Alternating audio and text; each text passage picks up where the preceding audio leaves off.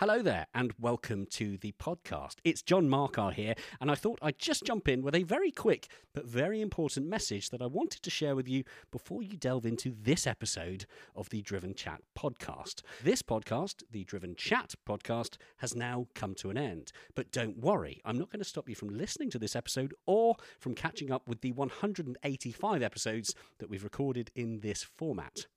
I just wanted to let you know that if you're looking for our new episodes recorded after December 2023, then you'll need to seek out our new podcast, The Driven Podcast. You can find The Driven Podcast in all the usual podcast platforms, including, chances are, the one that you're listening to this one on right now. So please do enjoy this episode, share it with a friend by all means. But when it's done, don't forget to search for the new podcast, The Driven Podcast, and subscribe to the new format to hear the new stuff.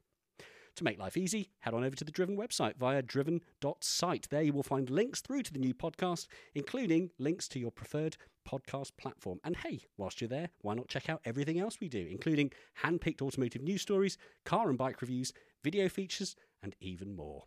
For now, though, I'll let you enjoy this episode, and I will remind you again at the end of the episode, but for the future reference, this message is approximately 1 minute and 30 seconds long. That's 6 clicks on the 15-second skip button.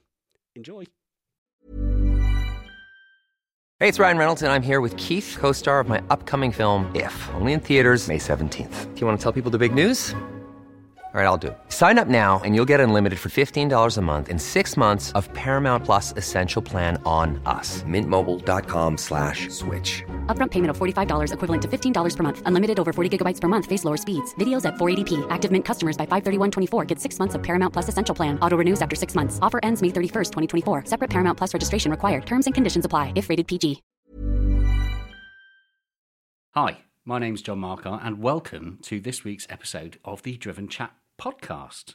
The Driven Chat podcast in association with Paramex Digital. You dream it, we bring it to life. Find out more at drivenchat.com. Right, well, welcome to this week's episode where, as you might have guessed from this week's title, What Happened to Amy Shaw, we will be basically answering that question. The question being, where is Amy Shaw? We just don't know. I'm here. Hello. Oh my God. I am so happy to be back. I'm so happy that you're back. It feels quite surreal. We're sat, it feels like the olden days, we're sat in our makeshift recording studio, and I can't stress the term makeshift enough. Makeshift recording studio in our offices in Coventry. I'm sat at a table, and in real life, in flesh form, opposite me is Amy Shaw. Oh, yeah. I mean, it's been really nice. The couple of times that I've seen you since I've not been on the pod have been like across the assembly area at Festival Speed when I saw you, and I was like, John! And then that was really nice. And then only about 2 weeks ago, actually, when this strange person on a motorcycle like kind of waved at me when I was taking pictures, and I was like, who the hell is that? That's weird. Like, you know, full on helmet. I had no idea who you were. And then as I got closer, and you were like, hello. And I was like, John? So that was at the Malay Mile. It was. An event we both attended. And yeah, I forgot that when you have a motorcycle jacket, helmet with visor down, and a GoPro strapped to your helmet, which partially covers your face, and a pair of sunglasses, and you wave frantically at your friend might not actually necessarily know who you are. I just thought you were some strange person that wanted me to take their photograph. You know, sometimes I'm trying to get a nice shot, and then you'll get this person that just thinks it'll be funny to jump in front and be like, photobomb, and I'm like, could you please beep off? How about no? It was that. So I was about to go to you. I was like, how about no? And then I realised it was you, and I was like, oh yay, John. I think I lifted the visor and took the sunglasses off, and you were like, oh, you're a friend. So that was nice. I didn't treat you very nice. No, I didn't treat you not nicely, but I was on my reserved kind of Amy, and then I was like, who are you? You were there to do your job, and I respect that. It was like trying to pat a service dog or something. It's like, no, I'm working. Don't fuss me. But then I saw it was you, and I was like, all the fuss. So this is really nice. So this week, we're not bringing you a guest. We're not bringing you a personality from the automotive. Well, in fact, we are, because it's you, Amy. I've decided, and it's been donkey's years. Firstly, like you say, since you've been on the episode, been on the podcast. In fact, the last full episode, the last recording that went out, you and I together, was the 18th of April. That was with Jackie and Elspeth. What? Yeah, so you've featured twice since. That was the episode 100. We all said a quick hello. Yeah. And then, of course, you came on for the Festival of Speed special as one of our people that we walked around and spotted. But yeah, April. That's ridiculous. It's August now. It feels like that chat with Jackie and Elspeth was probably like, I don't know, middle of June or something like that. It feels like a while, but it doesn't feel like April while. No. Like, that's a while and a half. It's a long while. Yeah, we've both been very busy. Clearly, you've been very busy because, of course, you've had other things that have come along to take up your time, and we'll explore that. But look at this, Amy Shaw. I've printed, just for the proof of audio proof for our dear listener, I've printed Amy and John's very official podcast topic agenda. Shall I try and say that again with my teeth put in? What I've printed is Amy and John's very official podcast topic agenda document, which is here. The agenda points, I will read them through in advance for two reasons. Firstly, because historically you and I have been very useless at sticking to an agenda because we just get sidetracked. And I feel like if we mention them, then we have to cover them. Okay. The first topic is titled, Where the Hell Have You Been? Mm-hmm. The second one is, What has Amy Shaw been up to? I realise those now too are pretty well joined up. What has John Markar been up to? That's me. Sounds quite indulgent saying my own name there. There's a topic here that I've written down. BMW X5s are massive and yet too small.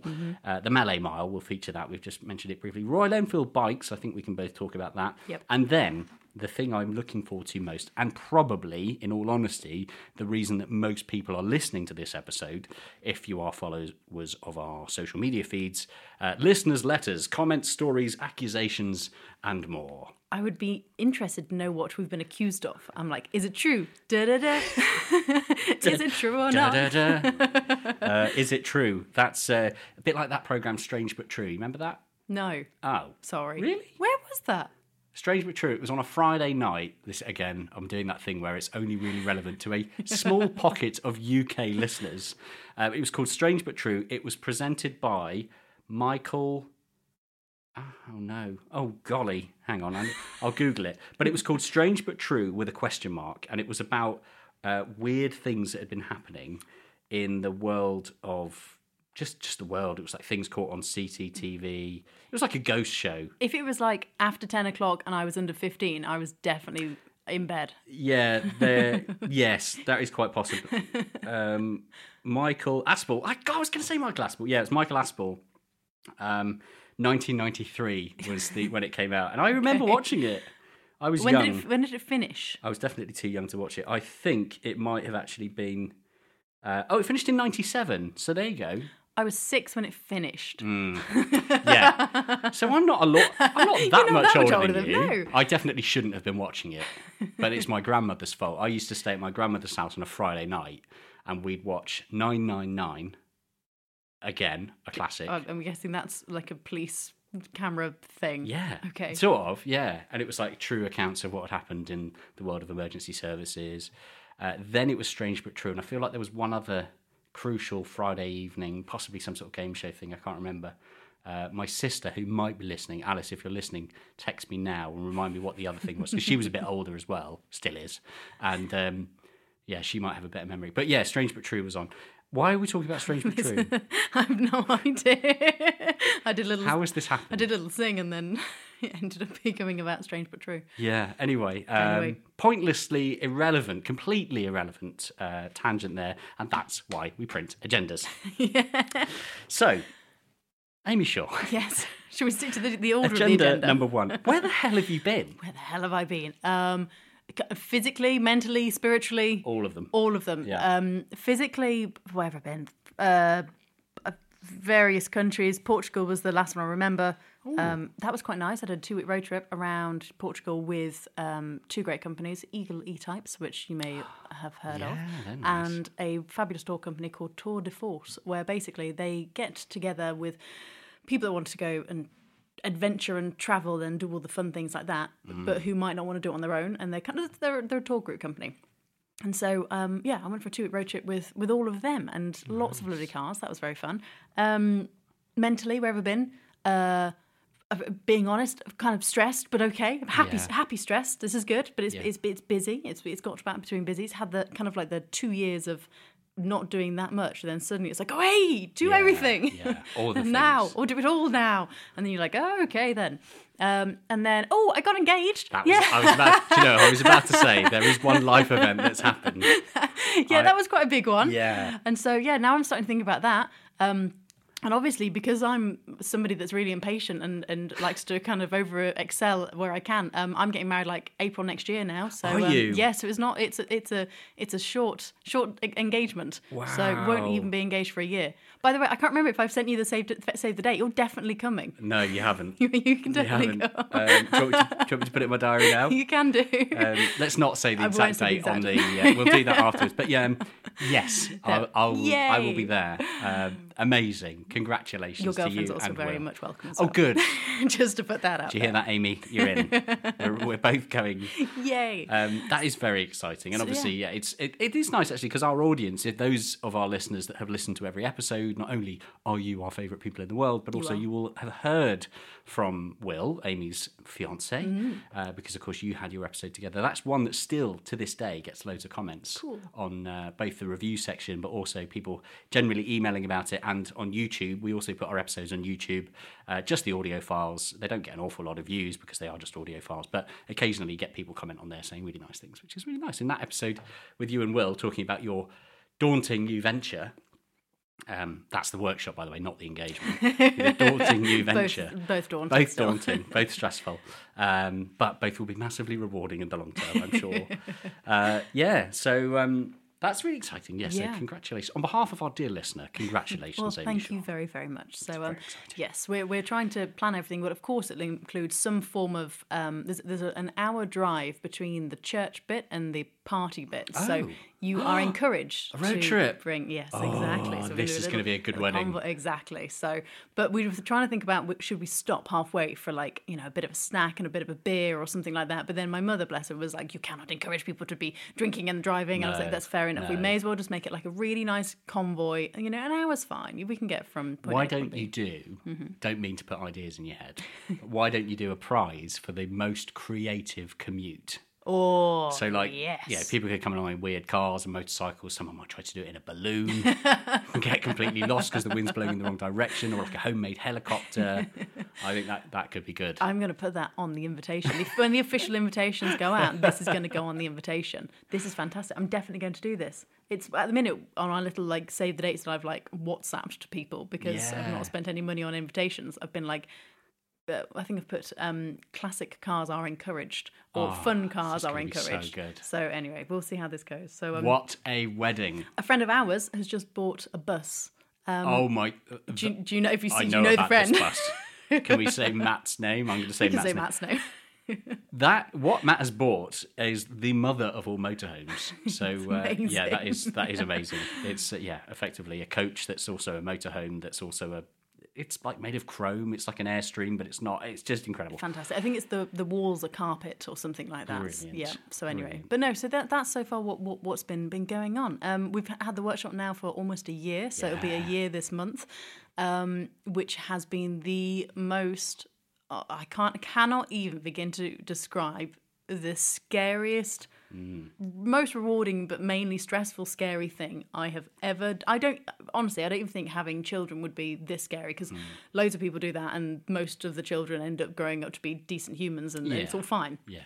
Whereas with the amount of people we've heard that have either started businesses, workshops, and then it's all gone bankrupt or whatever, and we're just like, this is scary. And then suddenly you have employees, and then they have mortgages and families, and you think, that's scary because then they are your responsibility, and they have responsibilities, and you just think, it's all on us now. And so we're like, we better make sure we do a good job here.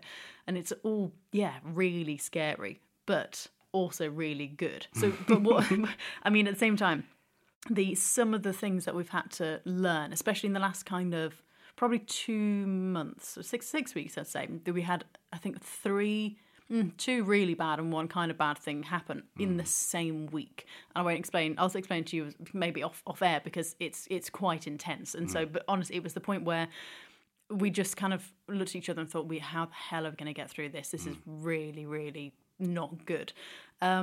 And then you just kind of, things just work out. And then things weren't as bad in the end. And it all ended up actually okay. And we're like, okay. And we learned a hell of a lot. We've learned so much from those few things that have happened. And so I'm glad that they've happened. They happened the best time and the best way possible.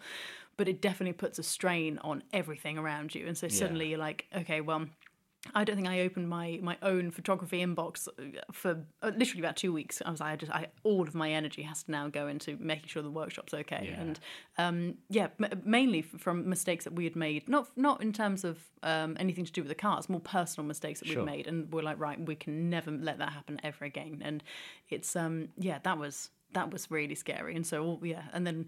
Oh, anyway, that was a lot. And it's kind of refreshing to hear that it's not all plain sailing. I think there's this illusion, isn't there? I mean, we have done. We've fallen guilty of this in previous episodes, which is kind of like encouraging people to take that leap and go and do that big scary project. But we'd be daft if we tried to make out that it was always plain sailing and it was always easy. You know, there are times where it gets really stressful and really tough, but at the points that you get through these difficult phases, you then look back and realise, okay, this is why it's hard work and this is what it's for, which is kind of crucial, really, isn't it? It's refreshing to hear those stories from time to time that kind of demonstrates to people it's not easy to do what you want to do.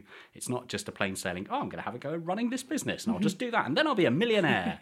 It is actually, it's hard work, but it's often, if it's hard work, it's often worth it being hard work, isn't it? Yeah, I think at least my head, I've thought, right, well, the first 3 years are going to be the hardest. It's probably going to be pretty tough for 5 years and we'll probably feel comfortable after 10. And so like I'm in my head, we're in it for the long haul with this, but the struggle is real, and so which is fine. But also, it's what's quite what I think I'll probably do in about 2 or 3 years' time, when things have hopefully started to settle in, is that I've been making very one-line diary entries when things happen with the workshop, and initially it was almost a daily thing, which something would happen where I think I've titled it in my phone something like the story of how it began. Nice, and it was it's.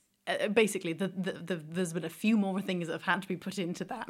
It's each one of those could be its own like podcast episode. So I've said to Will, I said, in the future, do you fancy doing like a podcast where we go through all of the things that happened at the time where we couldn't really talk about it at the time, but to do with like customers or things where we went wrong or like staff things, and you just think, okay, this isn't something that we can do now, but we could do later, and it could be not in terms of a gossip thing, more of a learning thing, and being like, okay, wow, this was an adventure in its own.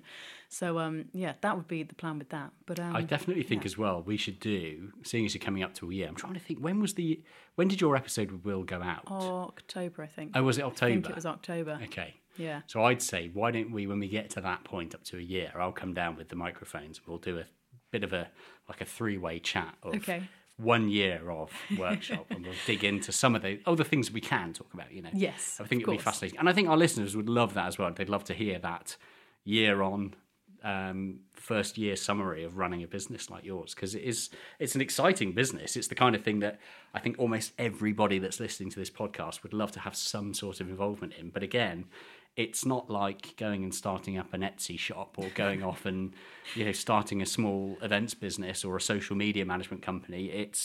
You're dealing with really, really valuable assets that are intrinsic to some families.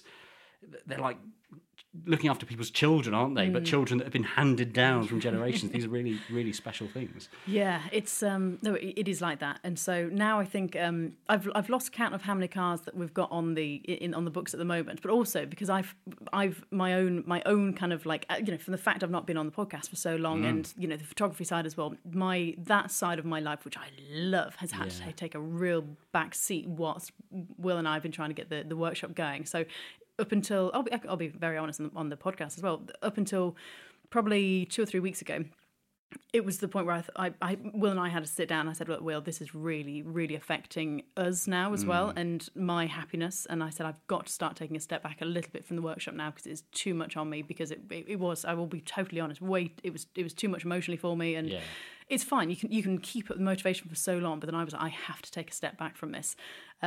And it's definitely the right thing to do. So even I was getting, I wouldn't say anxiety or anything, but I was definitely getting to the point where I was starting to freak out a bit, and I was like, I need to just get some control back to my life and the life that I'm used to. And I felt really guilty because I thought, and I said to Will, I'm not leaving you in the lurch here to do all this on your own, but I've got to try and to be able to support you and support us, I've got to take a step back from something. So what we've done now, and this is the most brilliant thing as well, we've got a secretary. So an in-house secretary. And it comes in for 2.5 days a week. She's fantastic. She's so good. So now we have two full-time members of staff. One of our members of staff, bless him, has basically, for health reasons, had to step back. So we've just managed to find a third member of staff that's going to replace him.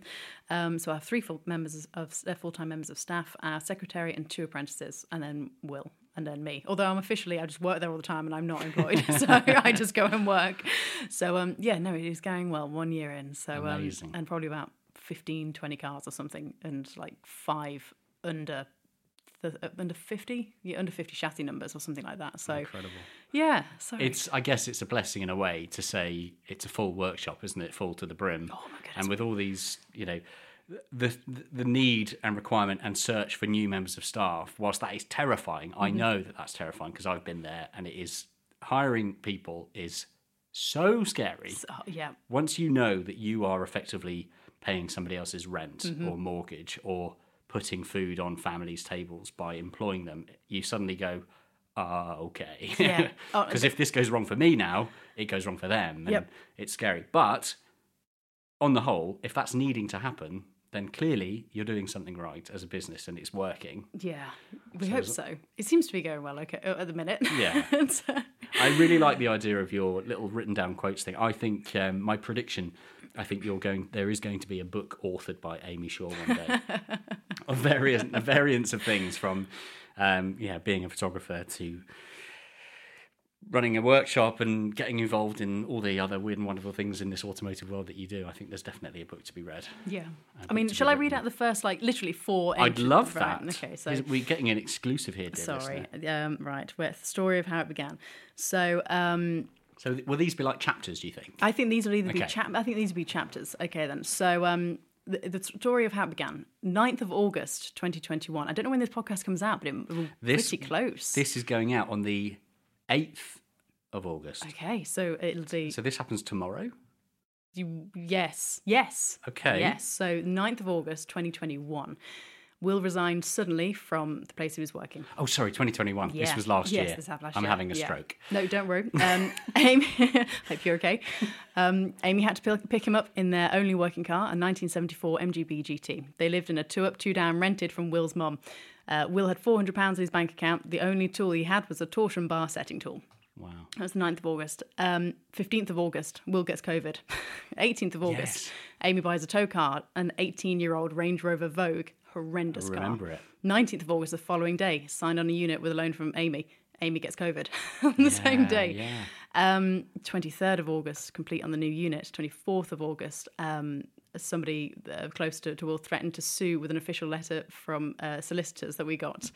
The 1st of September, 8:50 a.m., the first E-Type comes in, a 1964 3.8. Got insurance, got chassis, this chassis colour change job on Monday. And I've written, I won't read this bit out loud, a certain somebody incorporates a certain business name which frustrates us, and I've written because he's a beeping beep. So, is what I've written. But anyway, so that's under a month of basic things, and it goes on. So and it's just anyway. There's a book coming, or a Netflix documentary, or something.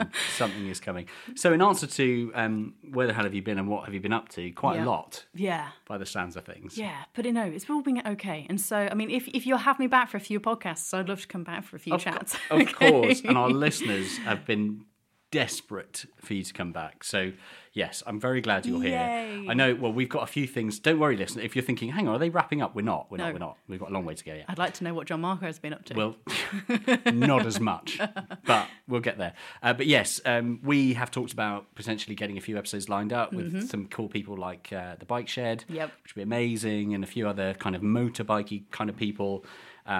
Yes. there's going to be a lot for us to do. Yes, this is a great reassurance, as we said in the Goodwood Festival of Speed episode when we bumped into each other in that chaotic assembly area. You haven't disappeared. You are still around. It's just that you do have a very busy life away from Driven Chat, with non-Driven Chat things. So yes, when it comes to winter, I'll be like, "Oh, hey John, you got any more of those? That's got any more of those podcasts?" I want to sit in a warm studio. Yeah, absolutely. Yeah, that's a very good point. Yeah, well, we'll do that. We'll be like the seasonal podcast listener. I just have to disappear for 2.5 months over summer, and then I'll come back again. Yeah, exactly that. So it's going to be interesting. We'll have a busy studio because, of course, we've got Rachel now as well, who's our motorsport correspondent, and motorsport tends to also dry up around winter time. So it's going to be the three of us sat here in a room drinking cocoa and talking about nostalgic car stories. Wonderful. Which sounds all right, actually, doesn't it? Doesn't sound too bad at all. I do now want to know, what has John Markar been up to? Aside from this weekly, which is, I'll be honest, it's kept me quite busy. And of course, there's a bit more to it than just the podcast. If you are just a Driven Chat podcast consumer, then you'll be forgiven for thinking that all we do is sit down once a week and have a bit of a chit chat about cars, and then we go off and do other things. But there has actually been quite a lot of other things. Of course, we've since your busy period, we've moved our radio show from Talk Radio to Talk Sport. That's quite exciting. It brings with it a whole new working atmosphere, working out of the amazing News UK building, which is next to the Shard in central London. So one day a week I get to be a London city boy again.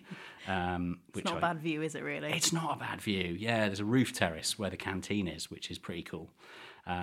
I mean, we do actually go there to do some work, I should point out. But that keeps us fairly busy. And of course, there's lots of other things business-wise that are going forward, which, again, if you're a consumer of all things Driven Chat, i.e. website and YouTube channel and other things, then you'll see this all starting to sort of bubble and grow. But yeah, changes are afoot, and we're doing some exciting big things. Can't say an awful lot about them now, but watch this space and you'll soon figure out, I hope, that the point that it all starts taking shape, I guess. So yeah, watch this space. Otherwise, much of the same, really. Dicking about with press cars, riding motorcycles, going to cool events, and sitting down and having lovely conversations. And I like that, a few of those events that we've bumped into and crossed paths with. I've recently had to give back a Royal Enfield motorcycle, which is maybe quite sad. I had that for 6 months. I was about to say, you had that for a long time, and you were in love with that from very early on. Really was, yeah. That was really cool. Yeah, that was the Royal Enfield Continental GT Twin 650. Rolls off the tongue, that title. For anybody that doesn't know, isn't that the shiny one? It's the shiny one, affectionately known as Mr. Clean.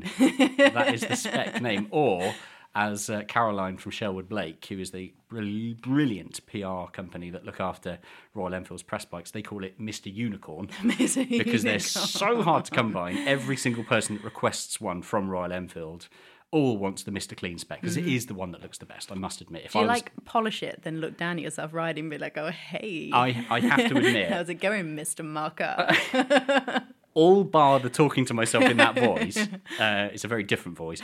No, I did find myself almost becoming a bit compulsive with wanting the tank to be as shiny as possible. And I did do a couple of cheesy, social media story videos where I'd start filming the reflection through the tank, and then I'd kind of take a step back and reveal the bike. It was very corny, as my friend Genevieve pointed out more than once. I have to stop doing that because it's very cheesy. But yes, people love a bit of cheese. It's fine. Exactly. But yeah, I did really, really enjoy that bike. I only managed to do about 1,200 miles on it in 6 months, which is not enough. But again, life and winter and things got in the way a little bit. But yeah, I was quite sad to give that back. But then, of course, it went back. I wrote a lovely article about it.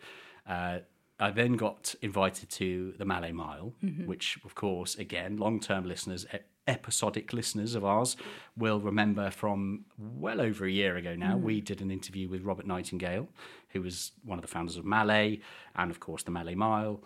And I missed the event last year because something else got in the way. And then it was a very last-minute invite from Royal Enfield this year to say, hey, want to come along to the Mallet Mile and experience it? We'll set you up with a bike and everything else. What an event that is.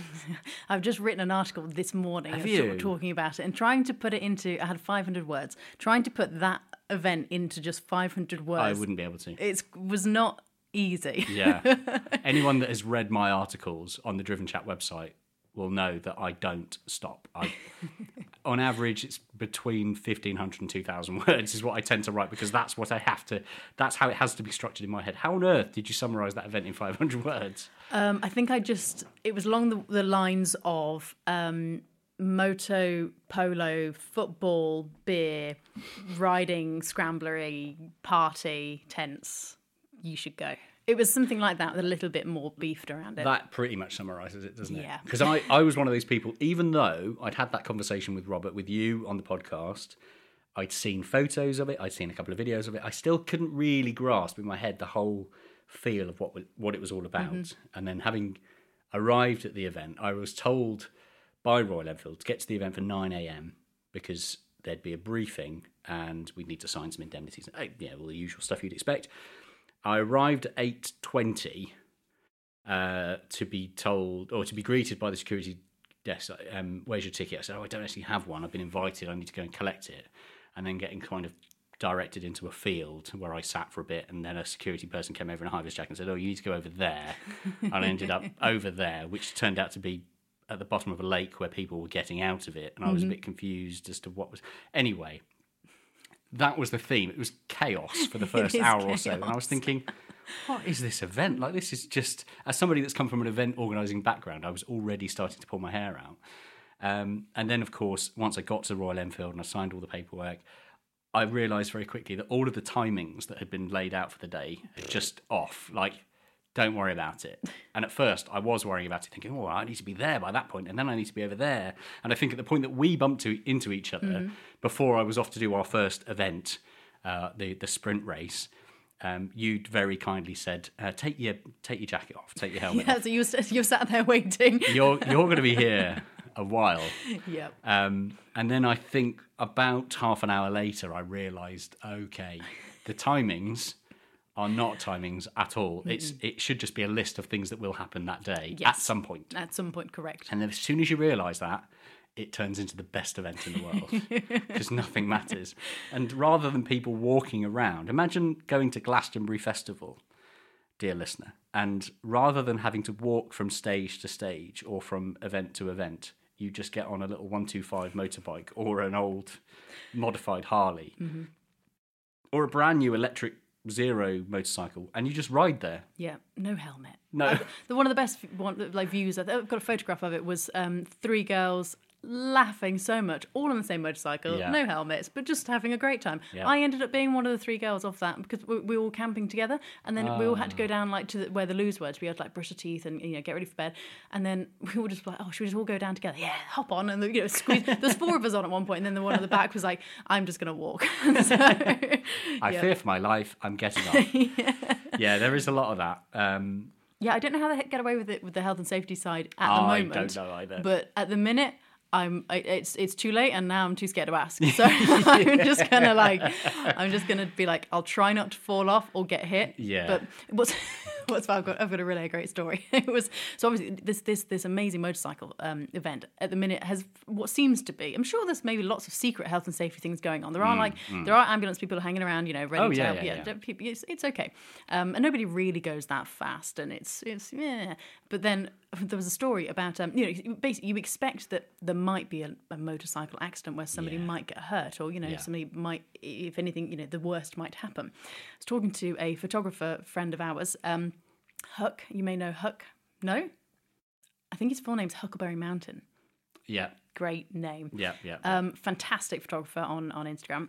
Basically, we're talking to him, and he said, I actually nearly died this time last year at this event. I was like, what on earth happened? And he said it wasn't on a motorcycle.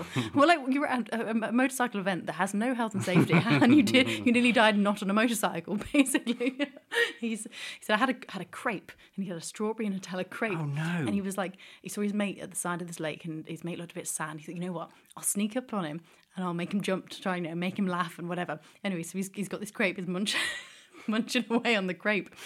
And he's crawling up, and he takes an intake of breath to do a little inhales some crepe. Oh no! His mate has not noticed this one. He's on his back, trying to dislodge this crepe. from his throat. His mate's still at this point staring out into the horizon. He has no idea. The first manages to dislodge this grape from his throat, but then he's like gasping, and his mate turns around. He's like, "What the hell are you doing, gasping in the fetal position on the floor behind me?" And he was like, "I've just nearly died." Amazing. That is Anyway, amazing. I was in bits laughing. So yeah, Moral of that story is don't try to surprise your friends with your mouth full.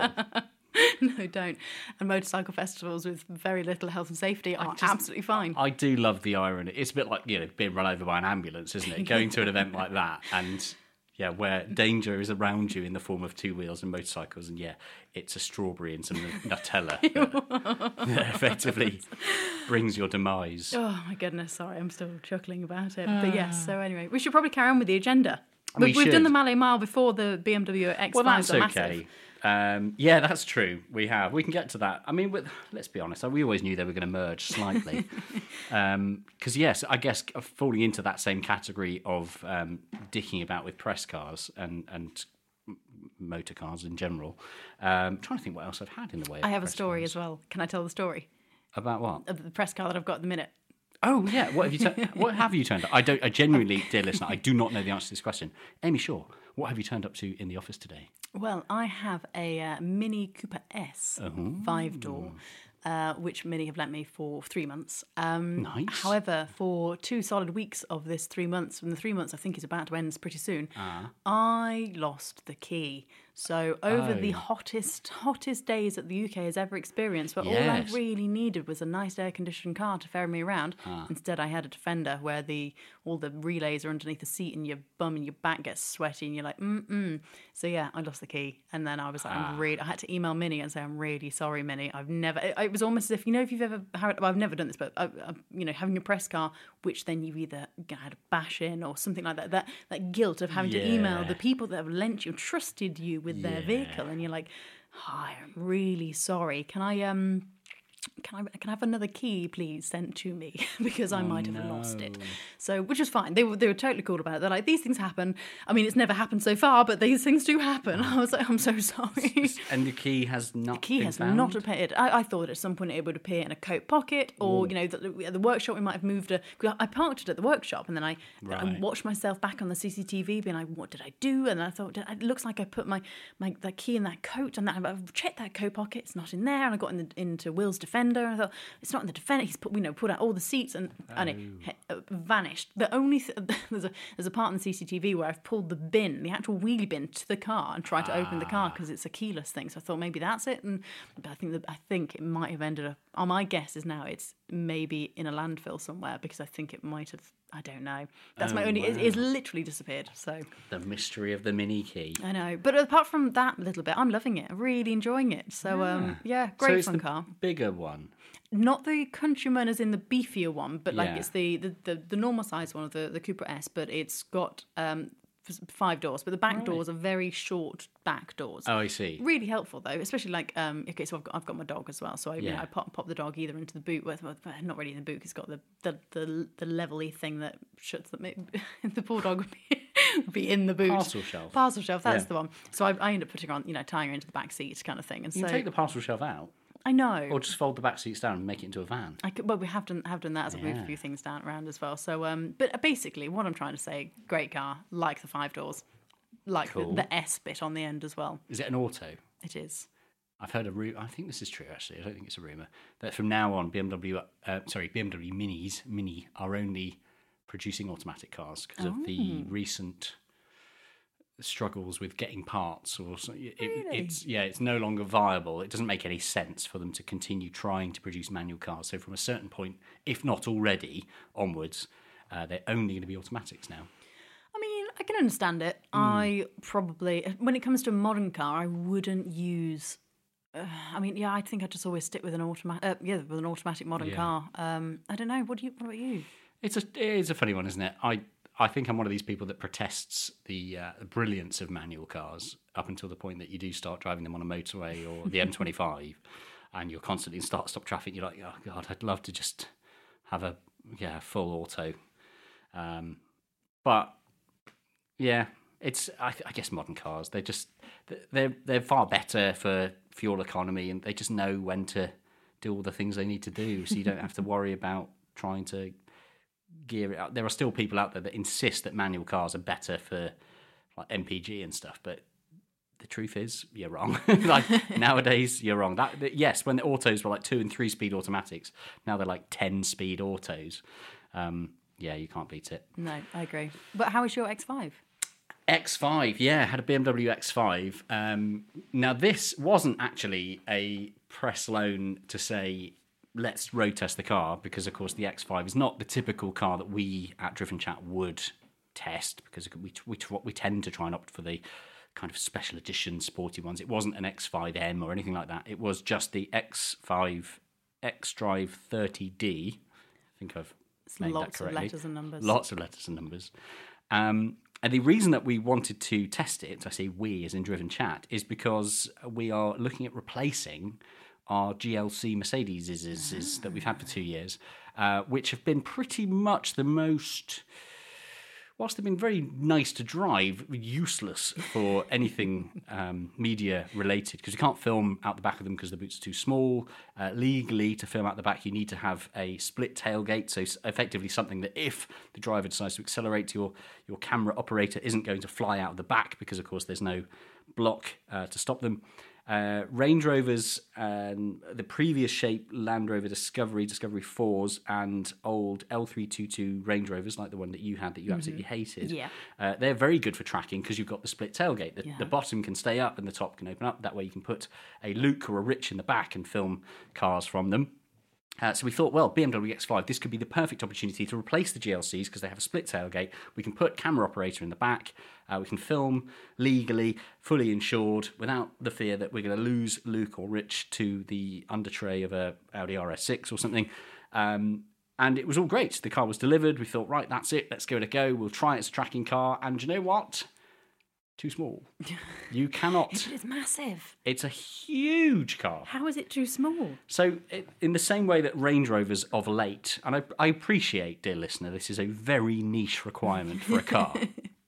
But this is consumer car advice. If you want a car that you can sit in the back of and film other cars from, the BMW X5 you would think is the perfect option because, of course, it is a massive car. It has the split tailgate. You can fold the back seats down. You put camera operator in the back. The reality is that modern SUVs, and the X5 falls victim to this, the new Range Rover falls victim to this as well. They have the roof slopes down at the back, and I guess this is slightly for aerodynamics. I think if you have a slightly eggier shaped car, then it's better for aerodynamics, but that of course means that you then slope in from the back. And the truth is, most people, 99.9999% of people that are looking to buy a SUV or an estate car, they don't tend to buy it because they want to put a huge box in the back. They just need a bit more space, maybe for a dog or and children when you put the back seats up or something like that. So yeah, the reality of actually needing to put something quite tall in the back is few and far between, and therefore car manufacturers just don't bother.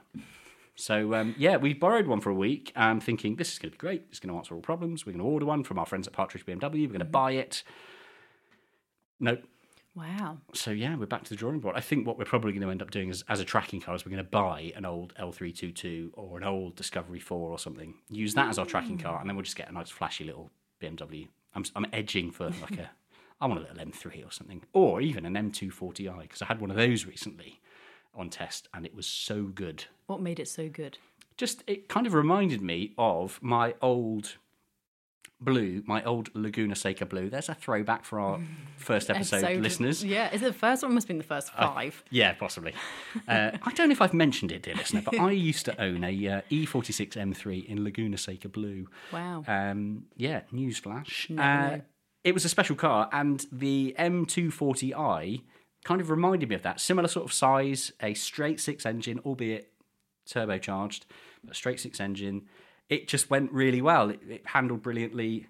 Questionable styling, I'll be honest. The front I love. The back I'm still like, not sure. Just always reverse park it, so you'll never have to see the back. Yeah, true. It's one of those things. You never see the outside of your car, so it shouldn't matter.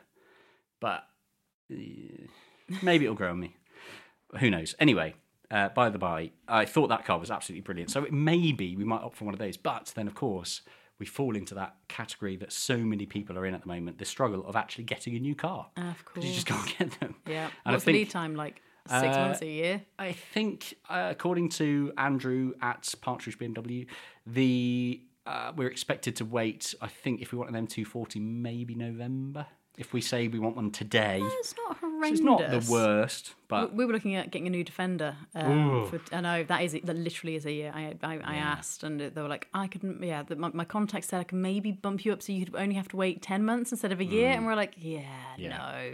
Yeah, we did the same. A Defender's been something we've been looking at, but the commercial one, which is probably the same thing, the hardtop. I know where there is one for sale. Genuinely. Really? Yeah. Tell me after. Well, I can tell you now, because the listener won't hear this for a couple of weeks, but you'll have the contact. Land Rover Droitwich have one. They haven't yet put it up for sale. Right. We were given first refusal of it. But we couldn't quite get an APR that we were happy with for our monthlies. Got it. But there you go. There we are. That's a possibility. As soon as I'm if done. you haven't had it, then somebody else listening can now phone up Carl at Land Rover Droitwich and see if they can borrow it. But yeah, that was another car. I borrowed that for a weekend because I thought that's going to be a perfect solution. And I kind of fell in love with it. I thought this is the best thing ever because it's a van. You can actually convert it as well. If you want to put back seats in, you can.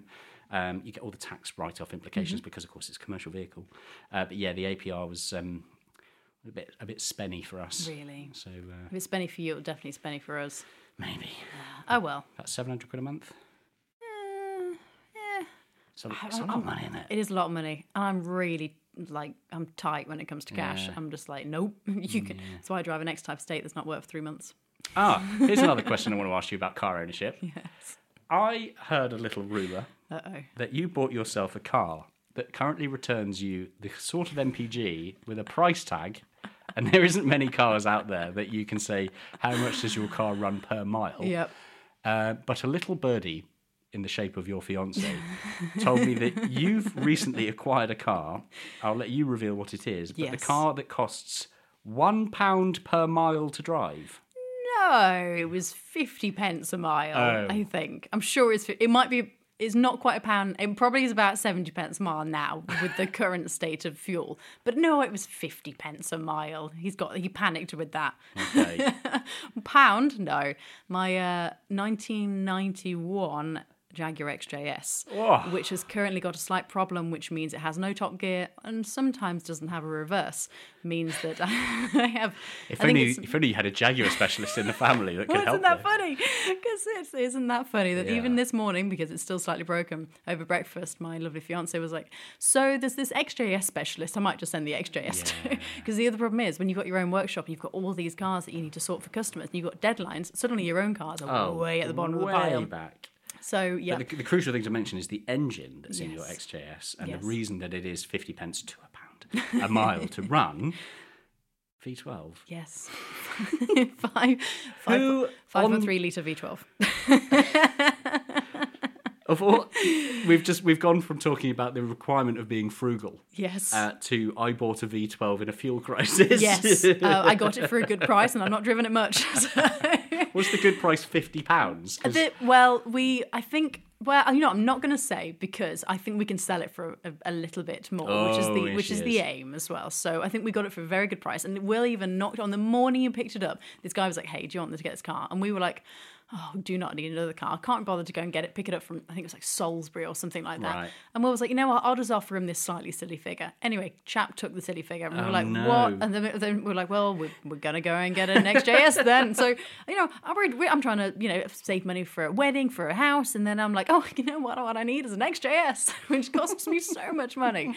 So anyway, no, it was bought always with the intention to sell fairly swiftly. But I said to William, I was like, I'd like to drive it around for at least the summer for a little bit to enjoy it, because it's a car that I've loved since I was about 17 years old. So, and it's the one you did your first ever race in. It's the one I did my first ever race in, exactly. Same colour, different spec, but I love it. Absolutely love that car. So no, we're going to get its slight little issue fixed first, and then I'll probably not want to sell it, but I'll have to sell it. So yes. So if you would like to buy a very frugal Jaguar XJS V12, it's Amy Shaw Photography on Instagram. Send her a DM. Say, "I'd like to buy your Jag."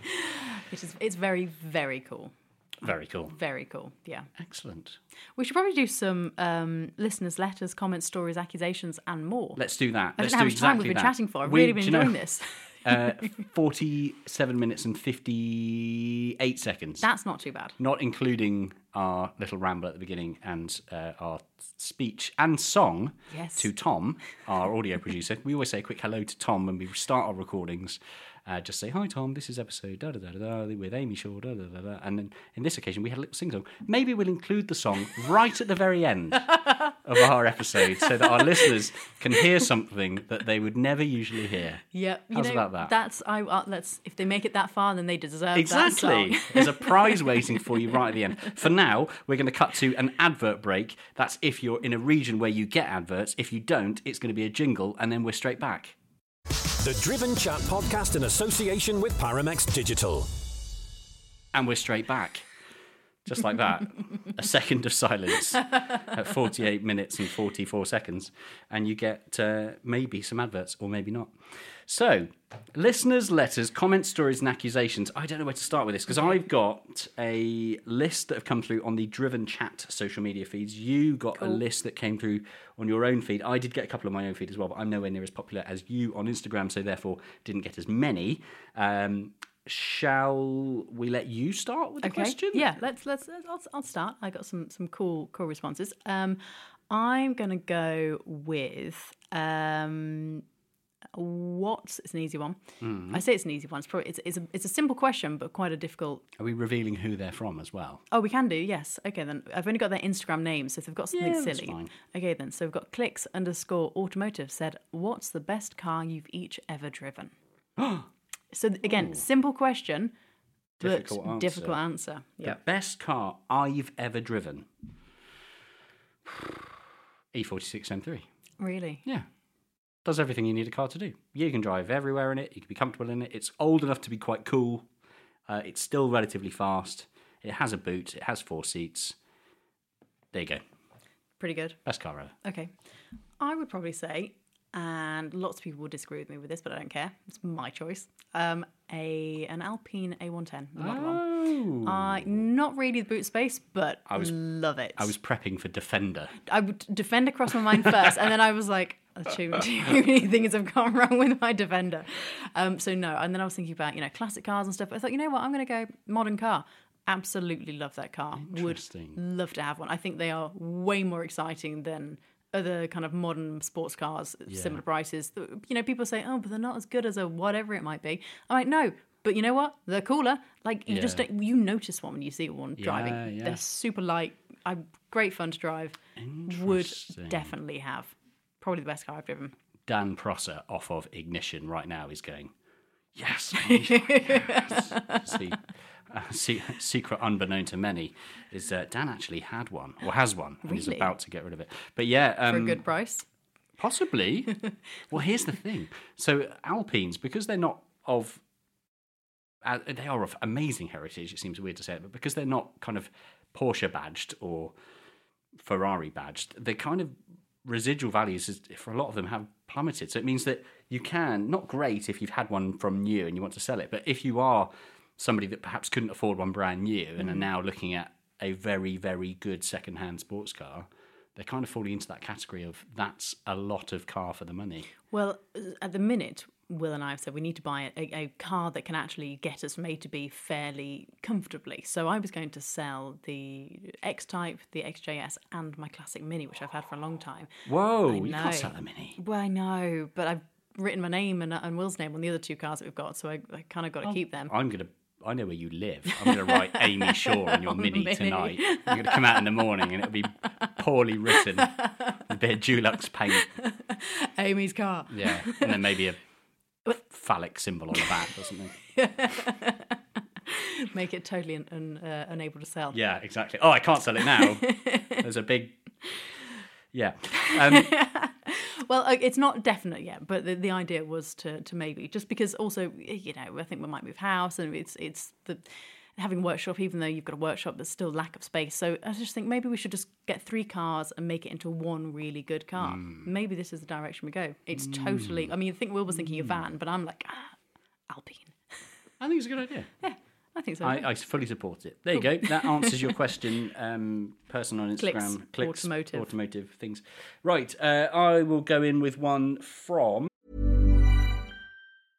I'm Sandra, and I'm just the professional your small business was looking for. But you didn't hire me because you didn't use LinkedIn Jobs. LinkedIn has professionals you can't find anywhere else, including those who aren't actively looking for a new job, but might be open to the perfect role, like me. In a given month, over 70% of LinkedIn users don't visit other leading job sites. So if you're not looking on LinkedIn, you'll miss out on great candidates like Sandra. Start hiring professionals like a professional. Post your free job on linkedin.com/people today. Hey, it's Ryan Reynolds, and I'm here with Keith, co-star of my upcoming film, If, only in theaters May 17th. Do you want to tell people the big news? All right, I'll do it. Sign up now and you'll get unlimited for $15 a month and 6 months of Paramount Plus Essential Plan on us. MintMobile.com/switch. Upfront payment of $45 equivalent to $15 per month. Unlimited over 40 gigabytes per month. Face lower speeds. Videos at 480p. Active Mint customers by 531.24 get 6 months of Paramount Plus Essential Plan. Auto renews after 6 months. Offer ends May 31st, 2024. Separate Paramount Plus registration required. Terms and conditions apply if rated PG. Oh, I like this one. R1POY is the Instagram name. I don't know if that's supposed to represent a word, but R1POY. Amy, Yes. What is your go-to lens? And John, one car, unlimited money, what are you having? Mine's an easy answer. Okay. Is yours an easy answer? I'm going to let you answer first because no. Okay. But yeah, go for it. Okay. One go-to lens would be a Nikkor 35mm 1.4. which is 35mm is how wide the vision is. So 35mm is about roughly, if you're shooting on a what's called full frame camera, it's roughly what your eyesight sees and all your peripherals. So you can lift the camera up and with the lens on the full frame body, and pretty much what you see. So it's a really fantastic documentary kind of lens. And then the 1.4 talks about how blurry it is. So the lower the number, so like I think there's some lenses which are like 0.9 or something like that, which means literally the hair on the end of your nose might be in focus, but then the rest of your face is out of focus, which it's got its places, but... Is this called an f-stop? It's called an f-stop, And does the correct. F stand for focus? No. Oh. I don't think so. I'm pretty sure it doesn't. I think it's something Latin. I tried to look this up to try and explain this to somebody once, and then I was like, you know what, this is far more in depth. So it would make more sense if it just stood for focus. So, but no, basically it is.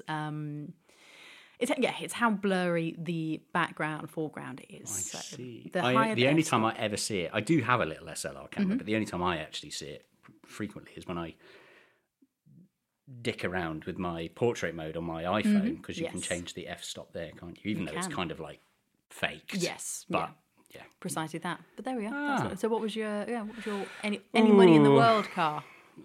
It's always a really tough question, isn't it? It's so tricky. I bet any listener listening now, if I was to count to 3, you couldn't tell me which one would be your only car ever. Like 1, 2, 3. Tell me. I can't hear you. I can't hear you, listener. There's people shouting. I guess, I don't know, there aren't any rules to this. Like, he's not said it's the only car you're allowed to drive or anything like that. So I would go with, just say an F40, because it's unlimited money. It's my dream car. I'm never going to have the money to buy one, I doubt, unless something ridiculous happens. So yeah, why not? F40. Good choice. And hopefully I'll have lots of other cars to drive, because it's going to break. Do you want to go for one of yours again? Yep, go for it. I'll go for a more kind of in-depth, slightly serious one. Are you ready for this? Oh, okay. I love this person's very serious, but I'm laughing. It's their username. Right. So, username, accidental stuntman. Nice, I like that. Asks, on ageism and sexism in the classic car scene, could classic car clubs do more to help? Love that question. Yes. Accidental stuntman. Yes, I certainly believe they can. Excuse the sound of a water bottle lid going back on there. I believe they can, because I think you're absolutely right. It's an observation, actually, that you and I made at the classic... I can't remember which one it was. Classic something. The NEC Classic Car Show would have been. Yeah. Yep. Where it was basically middle to old age white man fest with bald patch and grey hair and tartan or checkered shirt. And it does get a bit boring. And it's not, this isn't absolutely no way a criticism or a critique towards the older gentleman in the classic car world, because of course it's not. I will be one of those older white gentlemen in the classic car world in not that many years. It's the fact that I worry sometimes that it sometimes looks a little bit exclusive to those that aren't old white men. And of course it isn't. And everyone that's in the industry will protest the same. But until we start seeing more people that we recognise as young and from different backgrounds, then the more likely people are going to be encouraged to have a go and get involved themselves. As to how you fix it, God, I really don't know, because of course car clubs in general, I think the perception and the desire of car clubs has transformed massively in the past 15, 20 years, certainly in the past 10 years, because of things like social media and Facebook groups and things like that. Forums, I guess, were a sort of early change. But if you think back to car clubs as they were when we were kids in the 1990s, early noughties, it was kind of based on you'd sign up to a yearly fee, you'd get a club magazine maybe once a quarter. They'd say, oh, we're having this lovely event at Blenheim Palace, come along and display your car, and you'd turn up with a flask and some sandwiches and talk to each other and then go away, and then that would be it for that month until the next month. And of course, that in that sense, it was a bit sort of stuffy and old. And I was so bored. Yeah. I used to go to some of those because, again, that's what you do when you're into classic cars, and you think, oh, where can I meet other people similar into classic car kind of interest? And you're a 17, 18-year-old or whatever, and you go to these things and you think, why am I here? This is boring. And a lot of it is also about I don't know, I felt like I was being judged a lot of the time. Like, oh, you're not putting... As a girl or as... No, more out of the ageism, I think, more than just... I think a girl maybe partly to do with it, but it was more out of, oh, you're putting the wrong oil in your engine. It should be whatever it might have been, or, you know, you've done this wrong or whatever. It's almost like I know more than you because I'm older. Yeah. Which is fine, but I don't think I ever experienced sexism in that, because a lot of especially clubs, it tends to be a very... I say clicky in a good way, but you know, these people who own these cars, it's usually them and their husbands, them and their wives, and so there are a lot of mixed, you know, a lot of guys and girls, and so that's all. It did become like a family thing, but it was, I don't know, I experienced more ageism than sexism in those clubs, but personally. But what about you? Have you ever experienced either of those? I think I've kind of campaigned this a lot and always remind myself and others that I think I've got it quite easy as, firstly, a bloke, secondly, a white bloke, thirdly, somebody that's been able to have access to some quite cool cars over the years, so therefore it's always been quite easy. It's always easier when you've got something quite cool that you can rock up to an event at and be like, cool, I'm part of it because look what I've brought. But what I do like doing is campaigning on behalf of people that don't have the same opportunities, i.e. ladies or people that perhaps don't just have the funds to go and buy an old cool M car or classic Porsche or something. And I think it does need to change, but then, I say that, I'm just thinking off the top of my head here, does it have to change? Because, of course, with regards to the way that people are social with their cars now, or the generation difference, let's say under 40s, I think the way that under 40s do things with their cars versus over 40s do things with their cars is very different. And I think perhaps the next generation, so that kind of 40 and under group, who are all quite internet, social media dependent on how they go to events and how they share their cars, I wonder if in 20 years from now, events like a huge takeover of the NEC will still be something that people want to go to, or if they're more likely to go and have a meet-up on a smaller group with their friends at a Caffeine and Machine venue or a hotspot for driving in Wales or something like that. I wonder if that's, which is kind of the pattern I see now with younger drivers, if they will always just do that instead.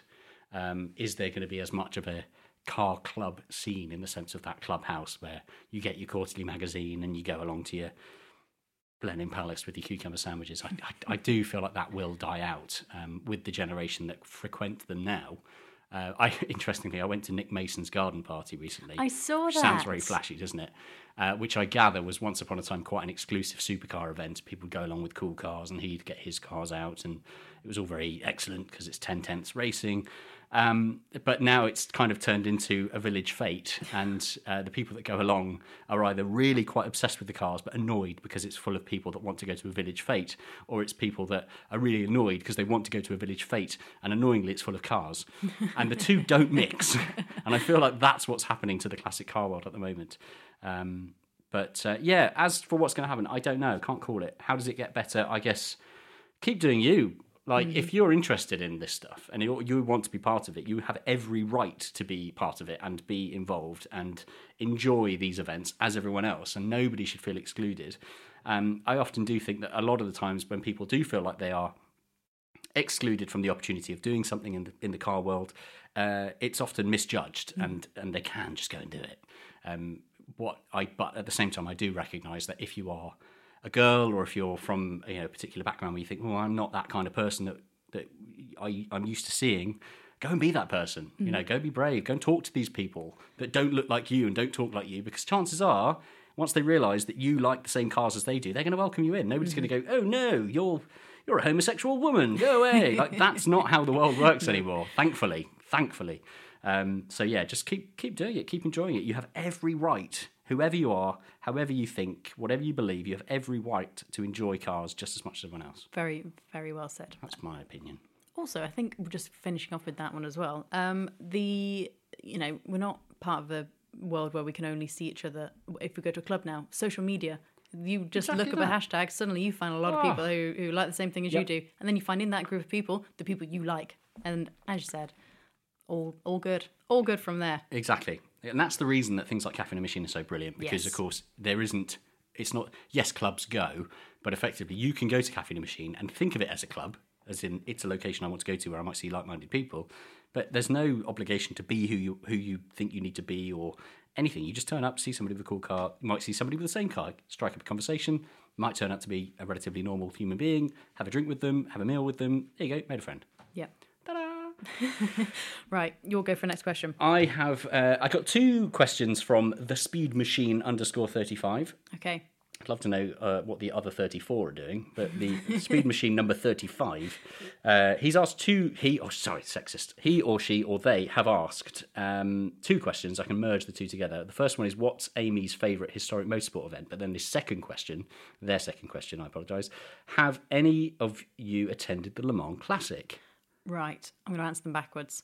No, I've not attended the Le Mans Classic. I think that would become my favourite historic motorsport event. At the moment, my favourite would obviously be Revival. Very easy answer. Yeah. Because primarily, I don't think any other classic car event would have the same atmosphere. And purely from a photographic point of view, when it comes down to, for me, it's never just about the cars, ever. If I've got the most beautiful classic cars whizzing around the track and in paddocks and that I'm photographing, if I've still got Uncle Derek with his bright red, waterproof jacket on with his purple hat and Crocs, I couldn't work out where you were going, and then I realised, because everyone's dressed in period costume. Right. Yes, sorry, because everybody's dressed in period costume in Revival, most of the people anyway, even when they've got period dress and if it's raining, they have the massive big rain coat things. Yeah. That's cute because they've still got the little heels on or whatever, and it becomes a nice little moment. Whereas, I just can't do Uncle Derek's. Sorry if anybody's a Derek and an uncle. Sorry, Derek. That would be for me. But I mean, have you been to Classic Le Mans? Oh, have I? Have you? I used to go it's a biannual event, and I think I've been to every one with the exception of this year. Really? Which makes me sad. I've been to every one since 2011. Wow. Yeah. So it is an incredible event, and I, hand on heart, say to you, Amy Shaw, you have to go to the next one, which I think will now be 2024. Mm-hmm. Yeah.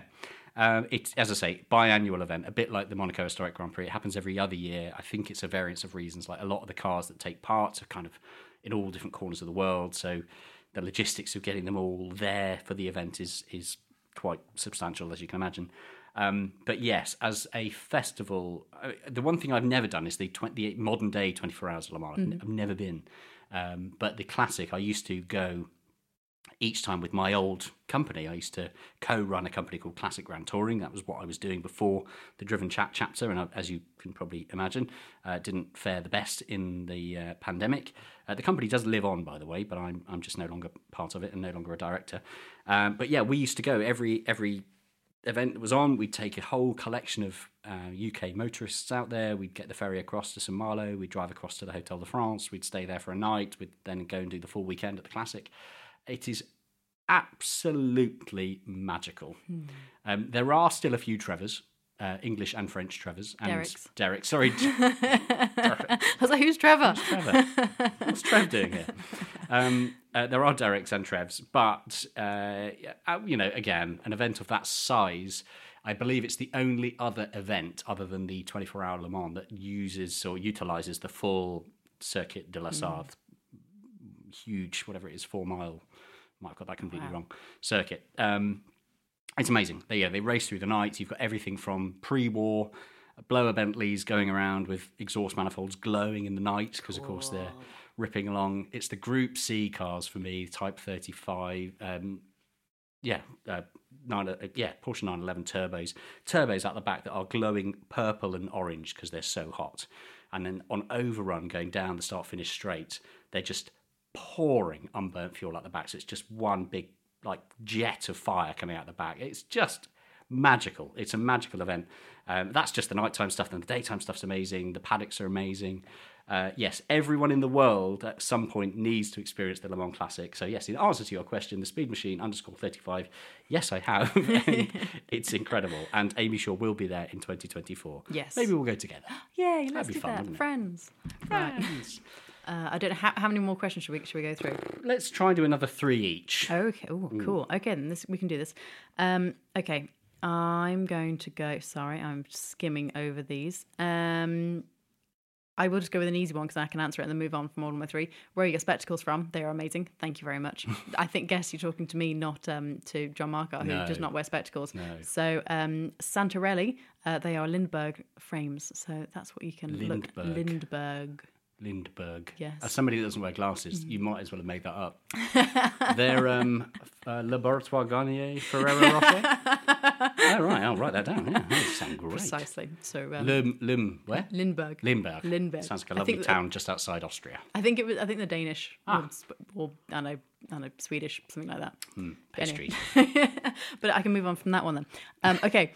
I'm going to go for a difficult one again. Utopia _restorations asks. I like him. Do you? Yeah, he's nice. Cool. This is good then. Well, he asks, what do you think will happen to the classic car businesses with the way the market is going? Hopefully well, because I own one. And that's it. Move on. My personal opinion, I think they will always... The ones that are good and that stand out will always be good, in the same way that the family-run blacksmiths and farriers that do horseshoes have still continued and carry on. I think, there will, of course, be a demise, and there will be a slight reduction in companies that specialise in this sort of stuff, partly because a lot of it is run by old men with beards and leather aprons, and unfortunately a lot of them will end up retiring and moving on, and their roles won't be replaced because, of course, a lot of people don't share that same necessity to understand how things work and nuts and bolts and things. But that said, there are the Will Haynes of the world that are of our generation, and there are younger people than us, 10 years younger than us, who are absolutely still having a real vested interest in keeping these old machines working. Karim is another friend of ours that is worth mentioning, who is a 80-year-old bearded man consumed in a 20-something body. Still bearded man. Still a bearded man, yeah. But it's people like Karim, it's people like Will, it's people like that who run these companies that will still exist. And I believe for ever and ever, years and years and years, decades beyond when we finally pop our clogs, there will be people who will continue working on these old things because people love them. Yep. And what's interesting as well from now working in that side of things, rather than just the consumer end where we have a lovely time, the actual kind of make, supply, fix and so on service, we now try to find other fairly young people to work with because of, if you get on with these people, and this is a relationship that you'll have for a very long time, to be able to make sure you can trust your suppliers and they trust you as their customers, to be able to create the products that you want to create. So the people that we work with, we try to find people who are all kind of under 50, I'll say, which is still fairly kind of late to, fairly, a bit older, but not like, as you said, some of these really old boys, which sadly don't necessarily might not be on social media or aren't moving with times, and so I have no people, no one that wants to take on their own business as well. So the people that we work with, we've got the most amazing paint guy who is, I think he's 25, 26, and he runs his own paint shop with 3 or 4 other blokes as well. And honestly, the work is incredible. We have to travel a long way to get him, but we want to because we think, great person to get on with. We'll know you for a very long time. This is going to be something that carries on. So I think, the as you've said, John, very wonderfully, is that these places are going to continue. But as you said, I think it's going to become, the ones that can't continue will not. It won't. Loads of people won't suddenly pop up and be like, "Oh, hey, I'm going to make a new business," because that person isn't there anymore. It's just going to be that person will go, and then what remains will hopefully be a really wonderful, enthusiastic younger group of people, I think. Same with our fabrication guys under 40. Fantastic. Again, everyone who's doing it is doing it because they love being in this industry. That's the difference, isn't it, between old cars, again, I'll focus on my fond era of pre-war, versus modern day cars. It's that it's not just a case of take a modern day. I'm looking out into our car park now. There's a Range Rover Velar, there is a Peugeot van, and there's a Driven Chat branded Mercedes GLC. You could take either of those 3 cars into pretty much any backstreet garage and say, "Can you do a service for me?" And they'll go, "Yeah, sure." They'll crack on with it, or they'll plug in the diagnostics, find out what's wrong with it, and then fix it.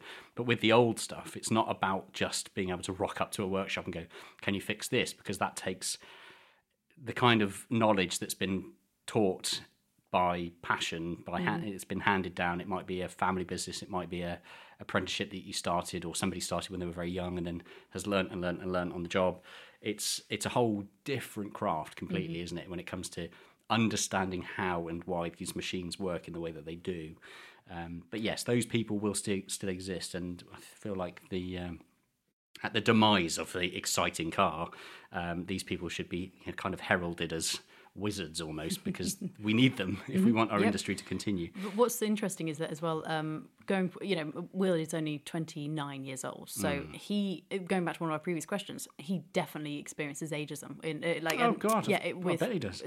Some of the suppliers that we've used in the past basically have looked at him and said, like, "What the hell do you know?" And he's had to not prove himself, but like really say, "No, I'm here for a good reason." And that's almost another reason why we like working with younger people as well, because we're like, if you can show us that you've got the skills, then why on earth would I not use you? There are definitely people like our engine man. Oh, he's the most adorable man. He must be 70 something, but he treats us like equals, and you're just like that. These are the people that you want to work with. So no, it's definitely going to be the ones where, I don't know, if they're not going to try and move with the times, get on with the people who are coming up, or if they're trying to be what's it called when you're a bit like, "I'm better than you"? What's the word?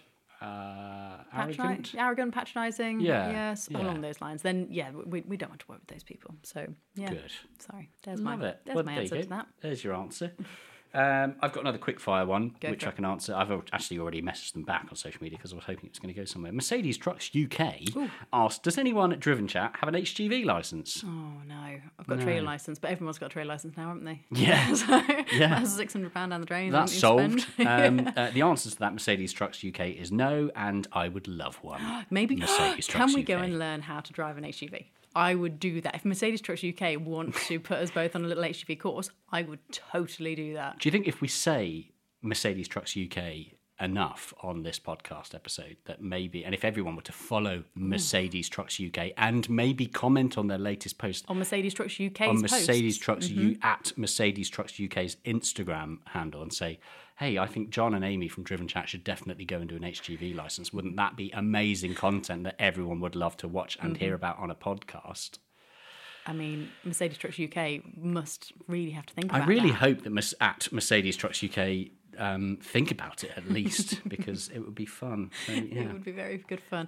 Maybe that could be the thing. How many things can we fill on the back of the licenses? Yeah. That's Unless there was, I don't know, another truck company that might want. No,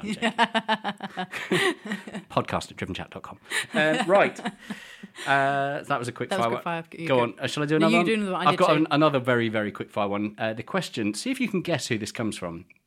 Who's the best vicar that you've ever interviewed? Is it by any chance a vicar of the name Adam? It is, yes. Which on Instagram is Revs Revs Limiter. Limiter. Yeah, I would have forgotten that as well if it I wasn't had to written think down. about that then. Yes, Revs Limiter on Instagram is indeed the best vicar we've ever interviewed, and so far the only vicar. But that's by the by. I'm sure if we'd interviewed another 5, he'd still be the best. He's definitely the best. I've met a lot of vicars. I mean, I've met one recently with getting married in a church. yeah. William and I actually asked each other, we're like, do we think we could get Rev Adam to come and marry us in another church? And we're like, I don't think that we're allowed to do that. He could give us maybe some He little... might be. I don't know. Well, Now I feel a bit guilty towards my current vicar, Jerry. have you said yes to Joe? We've said yes to... We've not... I know, but but I mean, yeah. Anyway, we've not discussed any of this with Adam yet. So. He's hearing it now for the first time. But as the nephew of a vicar, that might surprise a few people. Yeah. I can tell you that it is mostly possible. Is it? So Jerry might not mind. Maybe I might have to ask Jerry in that case. Does Jerry like cars? Jerry did not say anything about cars. Would Jerry love a beautifully hand-drawn picture of a car from another clergyman? Maybe, we can make this I'll work. just email him. Wait, Jerry, Jez. Can I call you Jez? Jez. I mean... Jez. Maybe Jez is a secret... That's his name now. Maybe Jez is a secret listener to the Driven Chat podcast and he's building up a character reference or something. As you can tell, I'm quite dissociated from the church myself. I'm not entirely sure how it all works, other than some blood relations. But maybe he listens to the Driven Chat podcast. Maybe so. And now I can just say, Jez, can I maybe ask Reverend Adam Gompertz to marry us in your church? If that's okay, cool. He can give you a really nice picture. Maybe Or I'll ask him. Do we do what we've just done with at Mercedes Trucks UK and see if we can get a bidding war from clergy around the country? If you were a vicar and you'd like to marry Amy and Will, it's podcast at Driven. I'm joking. I wonder how many clergy we have listening. I don't know. Maybe we'll never know. Anyway. That could be an interesting podcast. Or not just of the Christian faith, but, any of imams, rabbis. Would love to have a chat. Do you remember Top Gear? I don't know if you would remember this. It was in the early, maybe season 1 or 2 of the reformat of BBC Top Gear, which sounds now bizarre to say because there's been about 6 since, but the early 2000s, when Clarkson, Hammond and May started, I think at this point it was only Clarkson and Hammond, but they got the Stig and they do it at Dunsfold, and they actually had a who's the fastest religion or something like that. So they got a rabbi, imam, a priest. Not sure you could get away with it these days. I don't know if you could get away with it. But then there were lots of things. If you go back on YouTube and watch a few clips from that early era of Top Gear, there's a lot of things you watch on that now going, how did they get away with that? How? So, yeah. Well, now I need to know the answer. Well, yes. Who knows? Who knows? I'm trying to have a look if I've got any more questions. Let's have a little skim. I've just seen one that's really made me laugh. Go on, then. Which is very relevant to the time that we're recording this, but this is going out in a couple of weeks, so by the time it goes out, it might not be as relevant. But it's, when will you announce Oscar Piastri is joining the Driven Chat team? Which, of course... I'm still confused. I've not seen an update on that yet. It's bizarre. I mean, as somebody who's not a Formula One fan, I occasionally will watch a race if it's on, but I'm not, by any stretch of the imagine, a Formula One fan.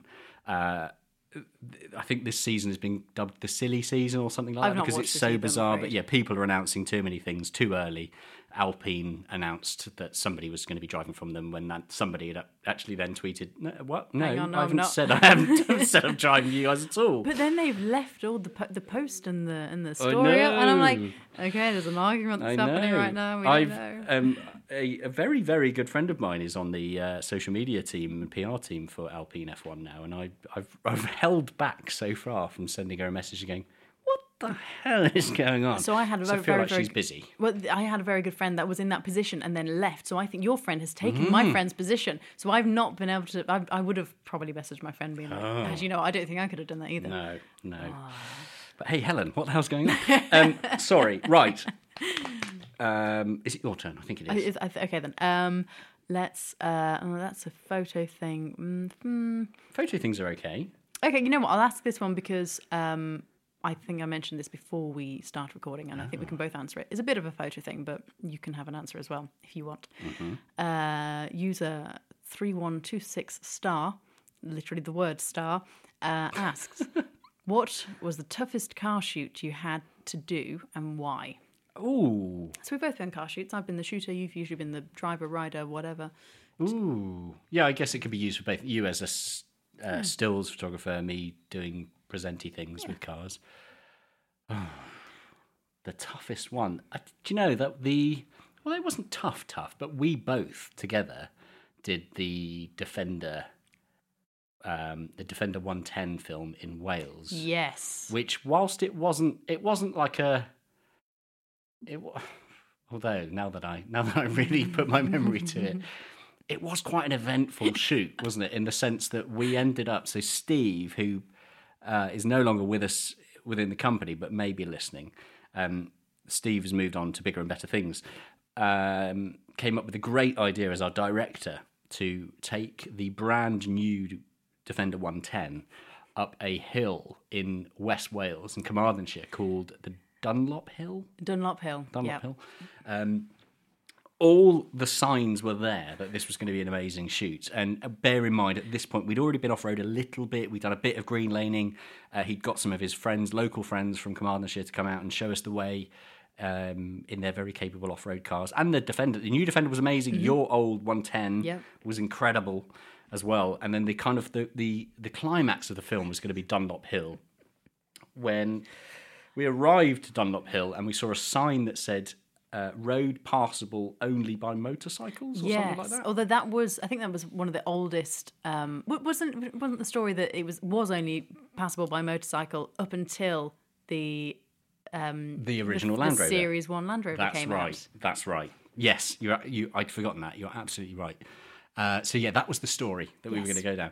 What ended up happening was Dunlop Hill was so difficult to drive up that we actually only we featured it, as in it was in the film, but the drama, the jeopardy, genuine jeopardy. Honestly. At one point I thought the car genuinely, and we can say this now because it's well over a year and a half since Jaguar Land Rover lent us that particular car, and I promise you, for the next car you lend us, we won't do it again.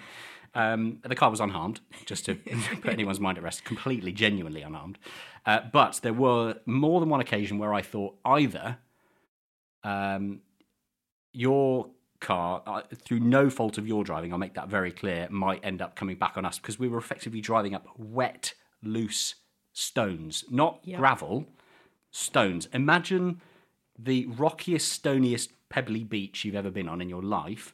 Now imagine that on a 45, 50 degree incline, might be exaggerating a little bit, but a very steep incline, and then trying to drive up that. Mm-hmm. You're in your 110. I was in the brand new 110 following. So there was firstly me thinking, if Amy's tyres lose grip, there's nothing you as a driver can do at that point because you're on loose stones. Just you put your foot on, you're just going to come back. Yeah. Physics is physics, and you can't unfortunately defeat it.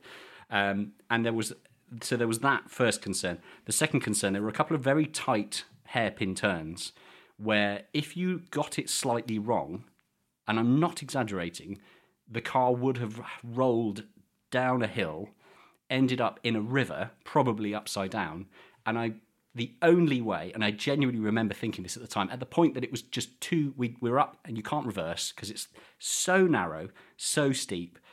You've got every sensor on the new Defender beeping, screaming. You turn it off, they start screaming again. And I remember thinking, if this falls off the road and I end up in that river, the only way that the car is getting out and getting recovered is via Chinook. There is no way a crane or anything else is getting anywhere near to the location we're at now to get us out. The only way, if JLR want this car back, they're going to have to strap a chain to the bottom and lift it via Chinook helicopter. Yeah. We didn't fall down the hill, but there were a number of times where that particular 2 hours of that weekend film shoot, I definitely thought we've made a mistake. Yes, there were certain... I think there was a point where, as you said, I was trying to get over... I don't know what it was, half a tree, I think, at some point. It was, and then, it was. I think I turned around to you in the we had a cameraman each in each car. Yep. And I turned around to you, stuck my head out my Defender window, and I said, John, I can't do this. And you just shouted back, yes, you can. Yeah. And that was for two reasons. Firstly, because I wanted to give a bit of moral support, but secondly, because you had to. It was like, you can, Amy. For God's sake, please, you have to do this. Because there was literally, we could not have. That was the scary thing. There was, as you said, absolutely no way of turning back at that point at all. No. It was the point of no return. Yeah. Definition of. It was onwards and upwards, and that was it, whether you liked it or not. But we did it. We got to the top. It proved how amazing that Defender 110 is. Unfortunately, from the point of view of what we captured, you get maybe 1% of the actual jeopardy of what it was. I must still have the GoPro footage somewhere of me in the car just swearing. The air was blue in that Defender 110 because I was thinking, yeah, if it was my own car, I wouldn't have been at all that bothered. But the fact that I was in a press car, it was a brand new press car. This was the time where the Defender was so new that every outlet had basically 4 days with the car. Mm-hmm. Like usually you get a week, sometimes you get 2 weeks. If you're very lucky, you get a long-term loan, a month to a 3-month loan. I the whole time was thinking, I'm going to put this car on its roof in a river, and I'm never going to be lent a press car in my life ever again. But yeah, I'm genuinely going to try and dig out that footage when work calms down a little bit and see if I can find me in a Land Rover Defender just constantly swearing in a mild panic. And I'm generally not somebody that panics. It was more just a... very horizontal. Oh no, I'm going to crash the car. But we did it. So that is the answer to my question. I don't know if you have a more stressful experience. That was probably the most stressful. The next stressful, in terms of a shoot. I mean, when it comes to a difficult shoot is something I imagine to be a boring car in the most sunny June, July day where nothing is atmospheric and there's nothing I can work with. They are difficult shoots, not out of any form of experience type of thing. It's how do I make this look good and my work be respected at the end of it still. So there are certain shoots that I've never produced because I'm like, this was horrendous. The outcome, really? not horrendous. The client were happy, would have been happy, but it just not your proudest work. No, and I just think, and sometimes it's been like I did an amazing shoot once.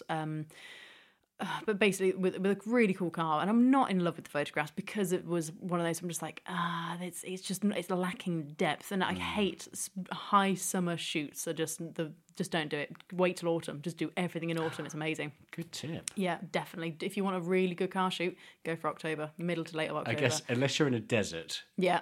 It's not very dramatic. It's just blue and hot and sunny and bright. Green, or in this case, yellow grass. And fields. What about though? Very early morning summers, like dawn, or golden hour. True, sunset. all fine. But that's like 3:30 in the morning. Yeah, you're giving yourself two very short windows to get everything right. And you can do like So if you do like kind of a sunrise, I've had some people say, don't worry about the middle of the day. We'll do some little bits. We'll do like sunrise and sunset. And I'm like, mate, that's like 20 hours apart. Like I'm not gonna it's the sunrise, so we'll have great shots at like between 4 a.m, maybe between 4 and 6 a.m, and then the next great shots are literally going to be between 8 and 10 at night, and you are not paying me enough for that.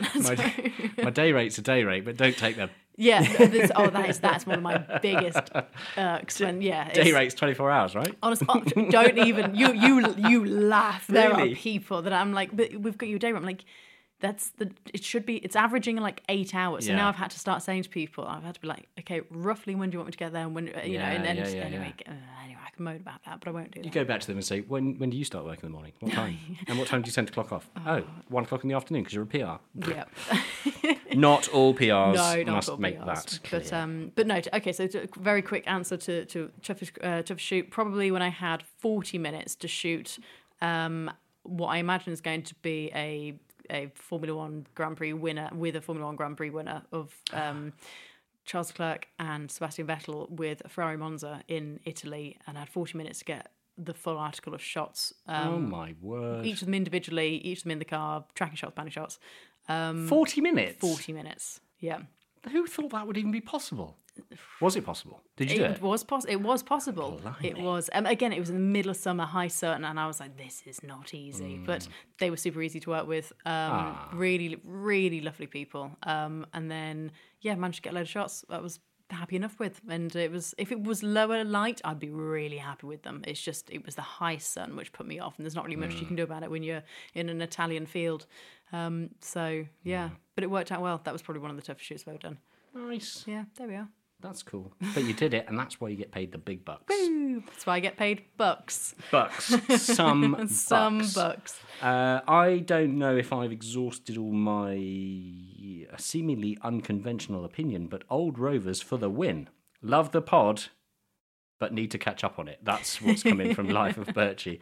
I will take your comment about Old Rovers with a pinch of salt. I guess it depends how old. Yeah, I think I used to hide under the dash of my dad's old Rover when he drove me to school because I was so embarrassed about it. But now I think I would love one. That's, yeah. Yep. I've had a couple of very specific photography-related questions, which I won't answer on here, but I will slightly plug a blog post that I did because it answers all of your Nice. questions. Yes, do that. I literally wrote a thing called How to Be a Car Photographer, and it's on my website, and you can find it if you Google How to Be a Car Photographer. It helps maybe if you put Amy Shaw on the end, but you don't need to. And it's literally everything I've ever learned about car photography. And so very helpful. like one of the questions was, how do you find first clients? The other question we had, what lenses do you use? So on and so forth. Everything I've ever been asked, I've written in that blog post. So it's really long. And it's free? And it's free, yeah. What? I know. And then when people say, hey, can you come do like talks for us? I just basically talk about all of that. So yeah, it's Just print off some pamphlets. just, Give them that to just everyone as read they walk this. into them. Read that. Stand up at the beginning and go, hi, I'm Amy Shaw. I'm here. Read that. Thanks very much. Good night. Cheery bye. So but that's it's not a shameless plug because I don't get anything for it other than you guys enjoying it. No hits. Yeah. That's all I think I have on mine. Yeah, I'm quite happy with that. I guess. Oh, there is one other question, but I don't really know how to answer it. So here is a question for the community. Okay. It's from Breaks and Bakes, Breaks and Bakes. which I believe is Cars and Cakes. Yeah, sort of. I believe this is a motorcycle rider that likes to bake cakes. Oh, yes. Might be making an unfair assumption there. The question is where to keep updated about motor-related events. Thank you. Genuinely, I don't know. Maybe we need to make the Driven Chat app where we... I know, I'm just putting this out there right now. Quite busy at the moment. But... You mean you haven't got more time to learn how to make apps and make one?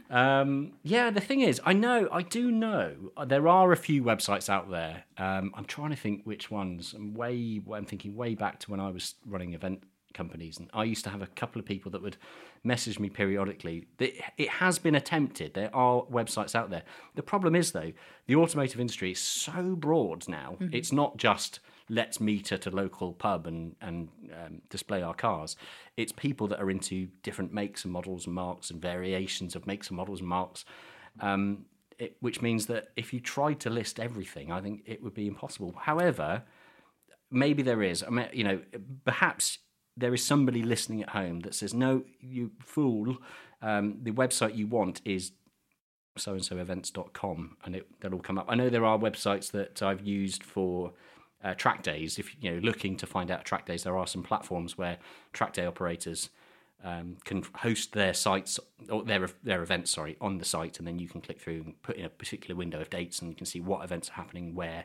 But as for whether that exists in the car events world, I don't know. Well, I mean, in my head, I can visualize how it would look, and I would just like to have somebody make it, and I would happily help someone make it. But in terms of giving them ideas, I can't do anything computery.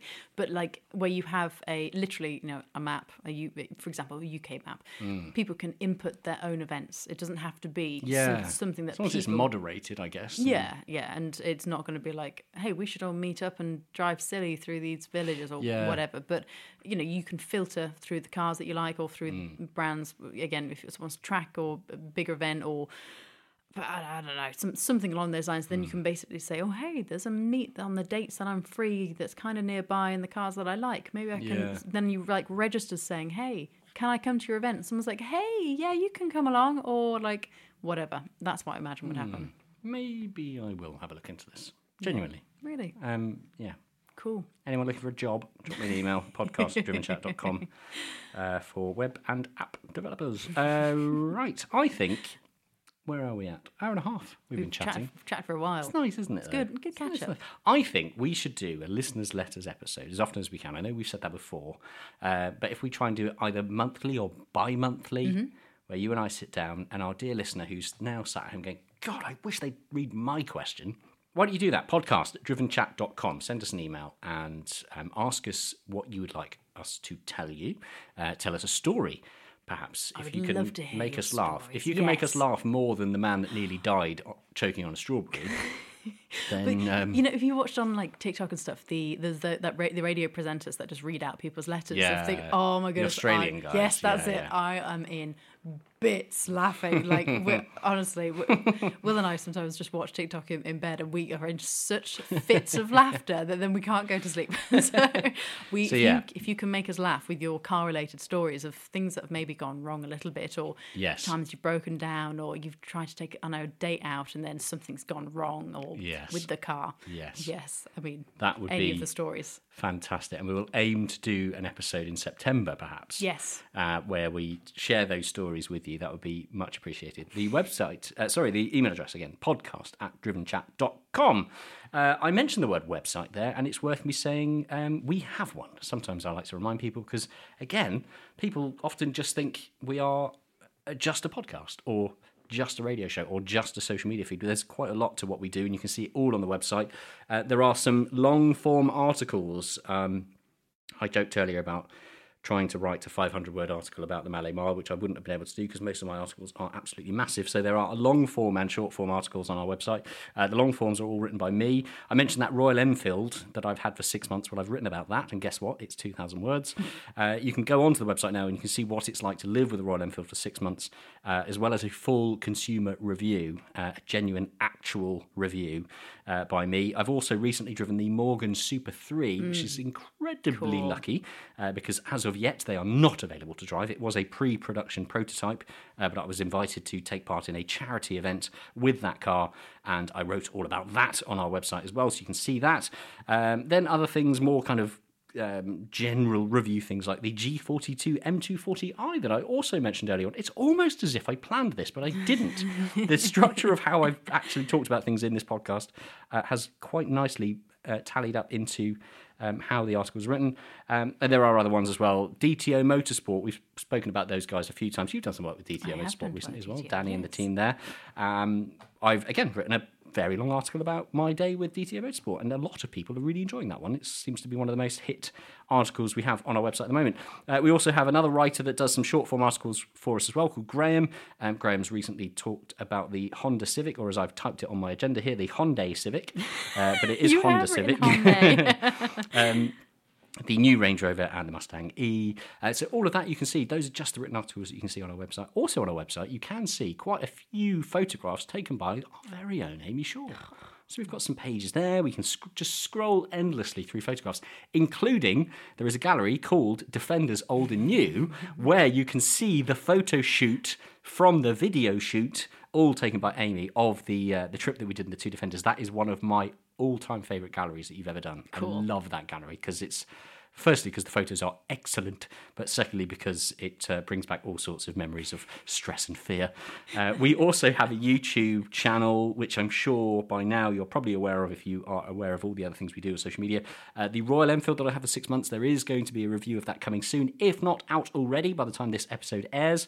So have a look out for that. But other recent videos that seem to be gaining a lot of traction are the Aston Martin DBS video that I filmed with Bonhams. The car went up for sale and sold at the Goodwood Festival of Speed, and it was the car that was used in No Time to Die, which makes it quite cool. And then also another coming soon video. There are lots of existing videos that are already on the website, but another one that's coming soon is 50 years of BMW M. That's a celebration video that I filmed with Partridge BMW. They are lovely friends down in Hampshire.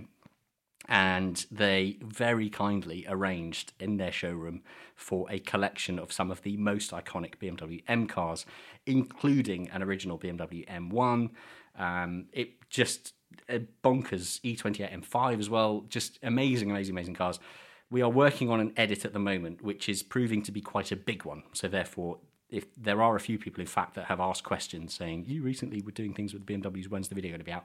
Honest answer is, I don't know, because it's a big one. It's going to involve a lot of voiceover. It's going to involve a lot of added in video features. It's going to be some car driving in it. It's a huge one. And poor old Luke is working behind the scenes, making it cinematically beautiful. I can't wait to bring it to you. But make sure you're subscribed to the YouTube channel, and then you'll see it when it comes out. Hooray! Which is either going to be within the next few weeks or possibly November. But it will definitely be this year, because, of course, be very irrelevant if it wasn't 50 years of BMW M. Everything else you can see that we do on social media. Again, I assume that you are following us already on social media, but if you're not, it's at Driven Chat on Instagram. If you'd like to follow Amy and Amy's adventures, Amy Shaw Photography. Easy. If you'd like to follow me, it's John Markar. You're very lucky that you got just your name. Well, I am lucky, but it's only because I have a very strangely spelt surname. Because everyone spells it wrong. It's Marcar, by the way, John Markar. And yes, it's a real name. Everybody asks me that question. Yes, it's my real name. It's of Armenian descent. Blah, blah, blah.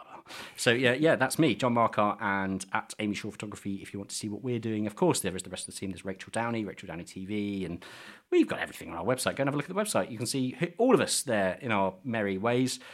Right. We promised the listener that they might hear us singing. So, Tom, do your thing. Is there anything, before we get into our lovely swan song, is there anything else you need to, any other business? No, I don't think so. I had a really nice time. I've enjoyed this. I'm looking forward to the next one now. Yeah. Yay. The team is back. Yeah. Well, I mean, it never really went away, but it's an ever-evolving team, and it grows and it changes and it adapts. But effectively, we're all still here. We're all still doing what we do. Different people will bring you different types of content, and that's what people tend to like. So that's good, isn't it? Just thinking, have I missed anything? Have I missed any questions? There was one question from Dan Wright. I can't read the question out, but the answer is yes, and you know it. More on that in about 10 years. Thank you very much for listening. Amy, it's been an honour to have you back. Oh, thank you. Genuinely, actually. I actually really enjoyed it. Because I thoroughly enjoyed this. Where the hell have you been? Well, should we start again? It's on loop. Yeah. Thanks. Thank you. Enjoyed this. Me too. Let's chat again sometime. Let's do that. Dear listener, podcast at drivenchat.com if you want your questions to be featured. We do also put shout-outs on our social media feeds with those lovely question things on Instagram stories, so you can always reply to it then. So keep an eye on the Driven Chat feeds, my feeds, Amy's feeds, everyone else's feeds. You'll be able to see what's coming up and when the questions are being asked. Until next time. Thank you very much for listening. Thank you genuinely very much for listening. If you'd like to leave us a review, please do. If you'd like to share this episode with a friend, please do. It makes a huge difference. We have hundreds of thousands of listeners now, which is just amazing, but we'd love more. So the more people you can share this with, the better it is for us, the better the quality of content we'll get, and the more adventures we'll be able to go on and effectively keep churning out this big old media machine, which to all of you is absolutely free. That's mad, isn't it? It's magic. Free. You're getting this quality for free. Not a penny. Now, here's our song. Thanks for listening. See you next week. Bye. Guess who's back on the podcast this week? Da, da, da, da, da, da, da. Guess who's back? Back again. Amy's back. Right, let's record a podcast. The Driven Chat podcast in association with Paramex Digital.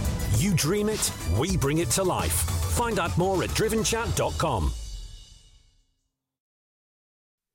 Oh, wow. You've made it to the end. The very end. And it's John Markar here again, reminding you that this podcast, the Driven Chat podcast, has now run its course and has come to an end. To find a new format, search the Driven podcast in your preferred podcast app or head on over to the website driven.site to find some quick and easy links through to the new episodes in the new formats on your preferred apps. Thanks. Bye.